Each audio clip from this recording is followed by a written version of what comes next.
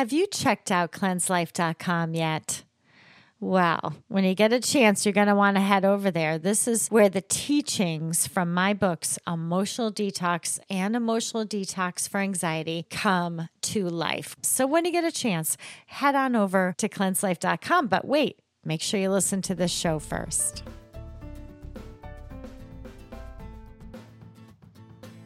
Welcome to Emotional Detox. I'm Sherianna, and I'm so grateful that you are here today. Today, you're going to have the privilege of listening in on a conversation between myself, Dr. Reverend Libby Gibson Catania. Libby is actually the Reverend of our church, a small little church called St. Mary's in Barnstable, Massachusetts. Let me tell you a little bit about her. Libby was called as rector in the summer of 2012.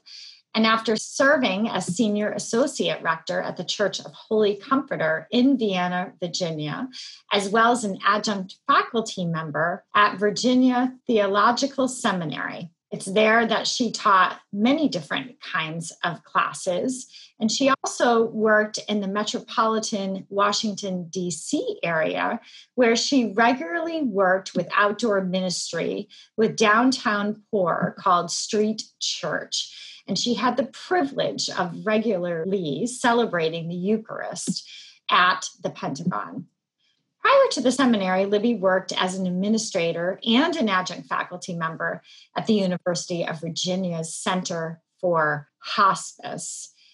Her doctorate in religious studies focused on end-of-life issues, and Libby has a deep passion for working with families, particularly during this sacred and tender time. Now, speaking of family, she has quite the family. She is married to Bill Catania. She has 4 children of her own.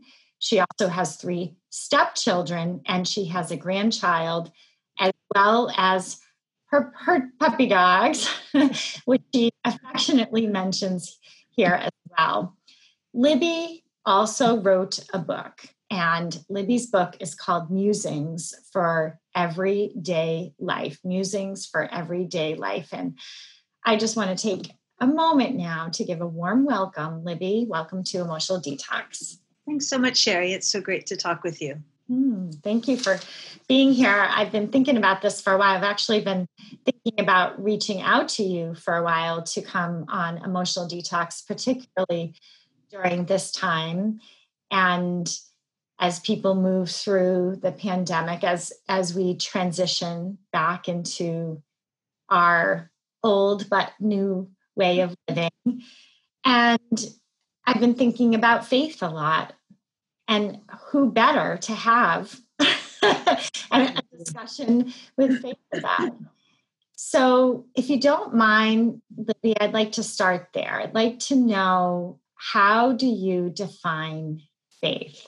So for me, I have gone through many pathways in my life, exploring what exactly that might be. For some people, faith is an incredibly rich and deep feeling of knowing that they are held in the loving care of a being greater than themselves. Some people call this a higher power, or God, or Allah, the divine spirit, but just some deep level of trust that there is a force at work guiding the universe in an arc of love and compassion and justice and mercy. How we come to have that experience of faith, I think, is as different as there are people on this earth. That's beautiful. And that's why we were so drawn to St. Mary's. I mean, honestly, Libby, we were drawn to St. Mary's. Our family, I'll never forget the day that we walked into the doors of St. Mary's, because my husband was getting ready to go biking. And those of you who don't know, he loves biking. And so I always know if I'm going to hit him with something, hit it with before or after biking, and you're golden, right? There will never be an issue. He's always in a great mood, right? So he was about to go biking, and I said, do you mind if I take the girls to a different church? And he was like, no, go right ahead. not knowing that day would be that would be the last day that we would attend the former church. And so I said, you got to check this out. The girls just fell in love. And it's really you, honestly. It's you. I love the way you just mentioned all of that, the way you mentioned that everybody has a different faith and you don't just speak to one kind of faith. And how did that happen, Libby? I mean, how did you develop into this? Because there are some faiths that we go and you learn that particular faith, but yet you have this way of holding the space and keeping some of the tradition in place, some of the sacred rituals, but yet keeping it open. And how did you do that?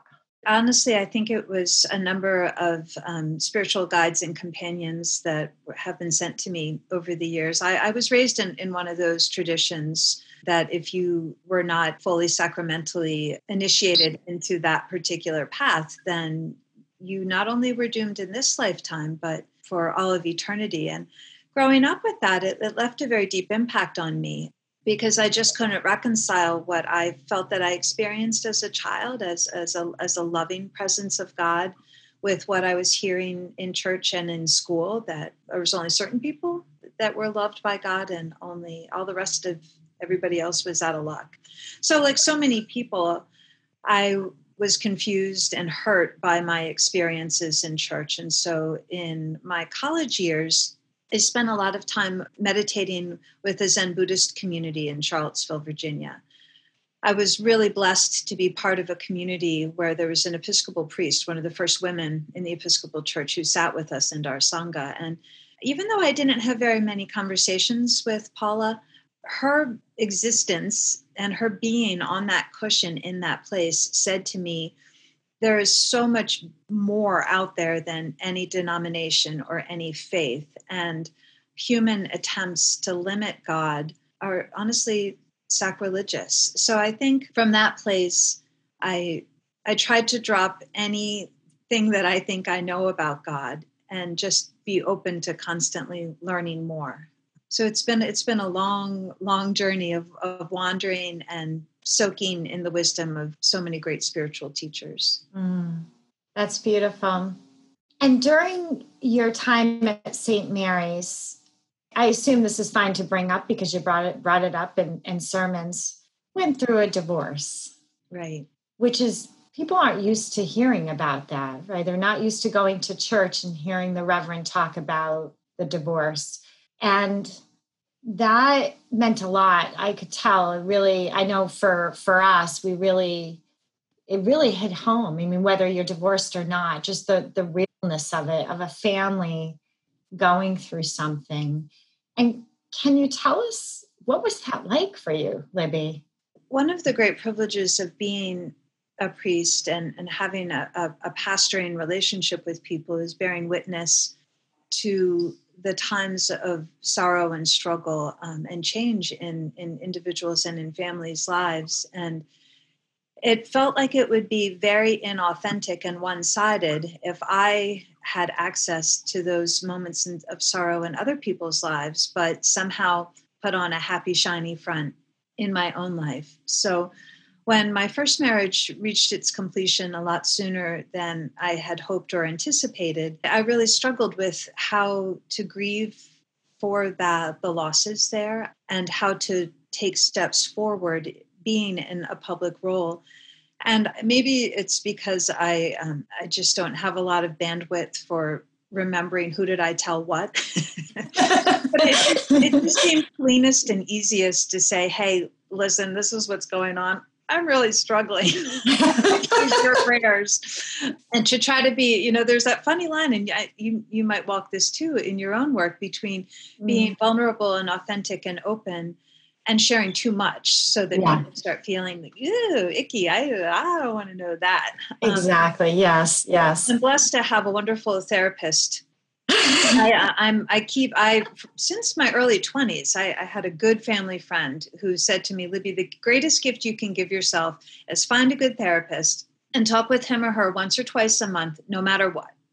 It doesn't matter if there's anything going on, just to have somebody with wise eyes to help you understand what you're experiencing will be a gift. And so I've always done that. And so to have her as a safe place where I could say, have I crossed the line? Are we in icky territory? And to have a spiritual director who was constantly helping me reflect on where am I trying to do this alone, trusting in myself, and where can I turn more deeply to God, trusting in the divine's providential care for me. So what I'm hearing from you so far is spiritual mentors and then having a therapist have been really big parts of your life. Oh, absolutely.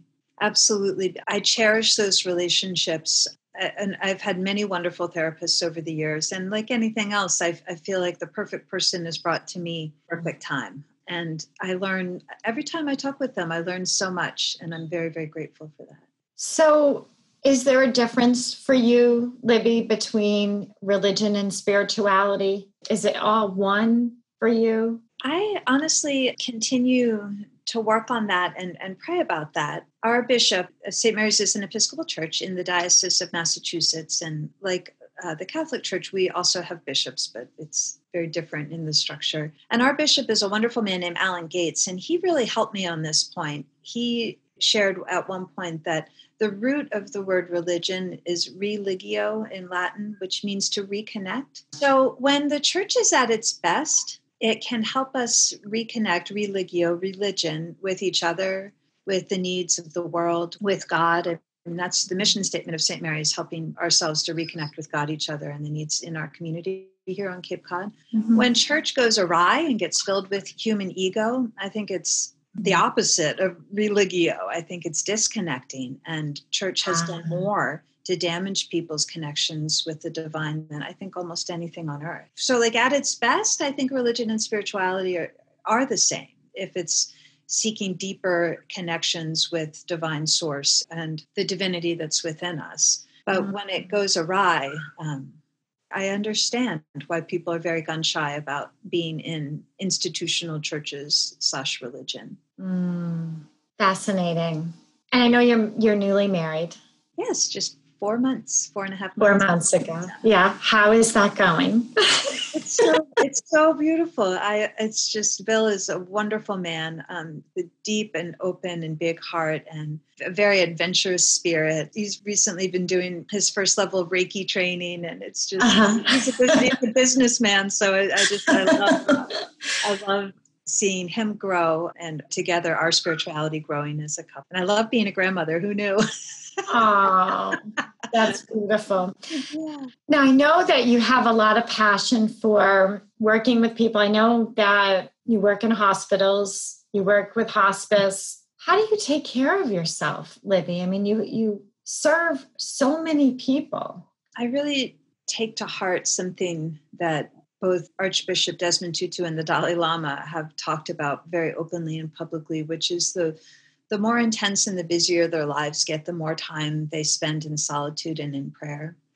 Mm-hmm. And I find that if I am disciplined enough to get up early and to have some quiet time, sometimes I sit and meditate, sometimes I read something beautiful, sometimes I knit, listen to music. I mean, it doesn't have to be the same thing. Sometimes I actually, actively say the prayers of the church. But if I can stay grounded in that deep place of quiet and interconnectedness, then it helps me get less rattled by the intensity of the human connections that might come later in the day. Physical exercise is also really important to me. Grounding myself in nature, whether by walking or running, is incredibly important for helping me to integrate the heavy intellectual and emotional work and find a place for it in the body, or help it get out of the body if I'm clenching in my stomach or if my heart is breaking for a situation. So if I can stay faithful to exercising and taking some time of quiet, then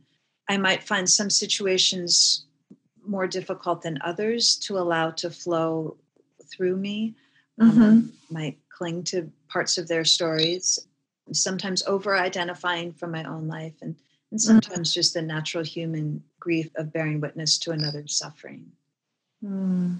So those are the two things that I think I rely most on. Awesome. So we have the mentors or spiritual mentors. We have the therapist, right? At least twice a month. You have your morning ritual, and it doesn't always have to be the same thing, but just a time, quiet, whatever you're called to do in the morning, and having exercise, some physical movement. You're able to do what you do every day. And then some. I mean, you have a large family. Right. Well, and I think being gentle, I mean, so this is where I need to work on being gentle with myself on the days that I'm just not nice. I had weird technology issues last week and was so miserable and cranky about it. And recognize, this is where being in a faith tradition is helpful. The Psalms, which are some of the great poetry of the Hebrew people, Judeo-Christian tradition. The Psalms are so full of angry, cranky people complaining to God or lamenting their losses or, expressing their rage and frustration at people. And so recognizing that being spiritual does not mean always being calm and peaceful and holy and connected. Yes. Like I have to remember, even when I'm a cranky, miserable mess, I can still turn my heart to God and say, ah! And that's the most authentic prayer. If Absolutely. I force it into this place of, I'm unrattled and unfluttered, then that would just be a lie. Well, in the emotional detox perspective, there is no bad emotion. And that's how it keeps me from beating myself up and helping others not to beat them. There is no bad emotion. They're all good so long as you process them. Right. My spiritual director always says to me, she says, Libby, emotions are just data.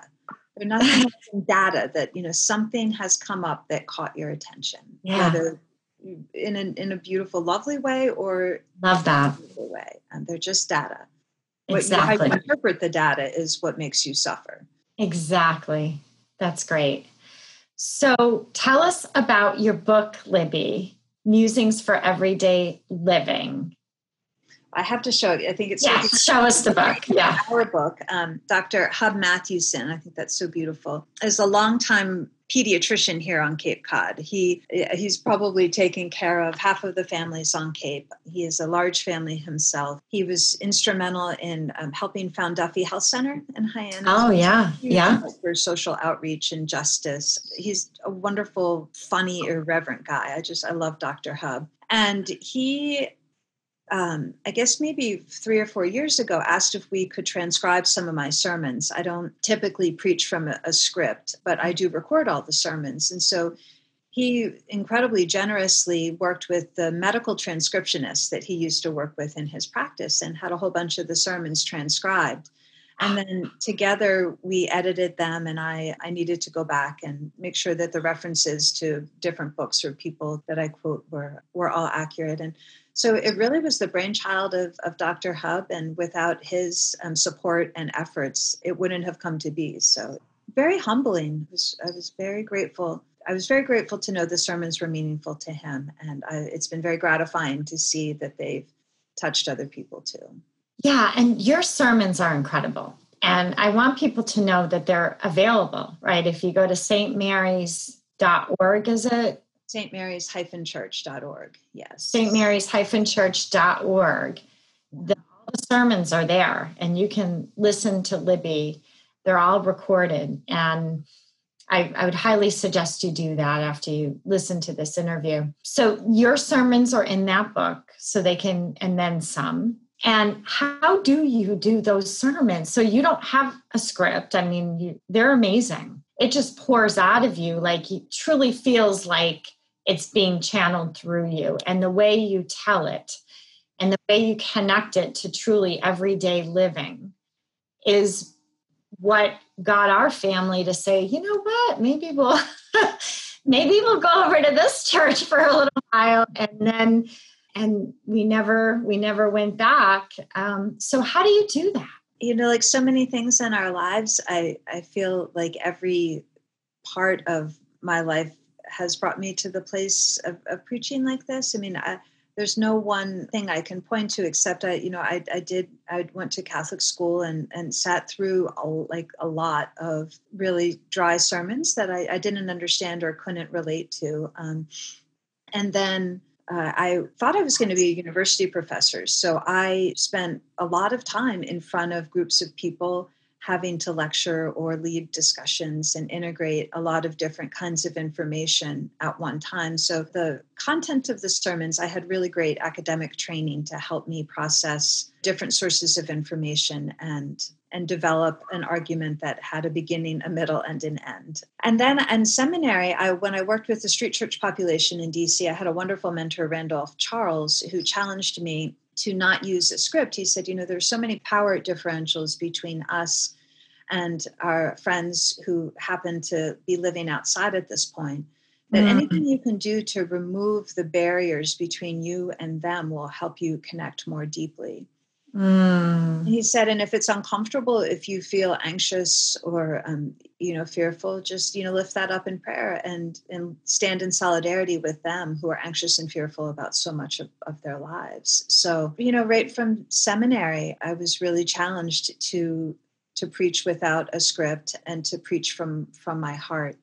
And then I'm grateful. I was a pretty introverted little girl and read voraciously. I listen to podcasts when I walk and run. I read constantly. And so I feel like, with you and the work that you do, that the right story, the right anecdote, the right example always shows up. And that's exactly, yeah. That's just the spirit. I mean, you don't know why you're guided to ask a question or why a particular thought comes into your mind. Like this weekend, the story of the three little pigs was an illustration. And what a random thought, but it worked for what I was trying to talk about. So. Awesome. Well, this has just been lovely. Can you let us know where we can buy your book? Again, her book, everyone, is Musings for Everyday Living. And we're speaking to Libby Gibson Catania. And so where can we get the book? It's on Amazon. So just Libby Gibson and Musings, I think it comes up on Amazon. Awesome. Fantastic. And if you do get her book, guys, make sure you write a review. Reviews are so important to authors if you can take the time to do that. Any final words, Libby, that you would like to share? I would just say, I know parishioners at St. Mary's get sick of hearing it, but you are so loved by God. There have been so many things in our churches and in our culture that try to say something different, but every single person is a beloved child of God, and there is nothing that can ever separate you from that love. But that in some way that you and all your listeners can sink deeply into that truth during this time of isolation and more opportunity for introspection if we allow it to happen. Thank you so much for coming on today. And I know people are going to get a lot of value out of this. And I want to remind my listeners that your emotions matter.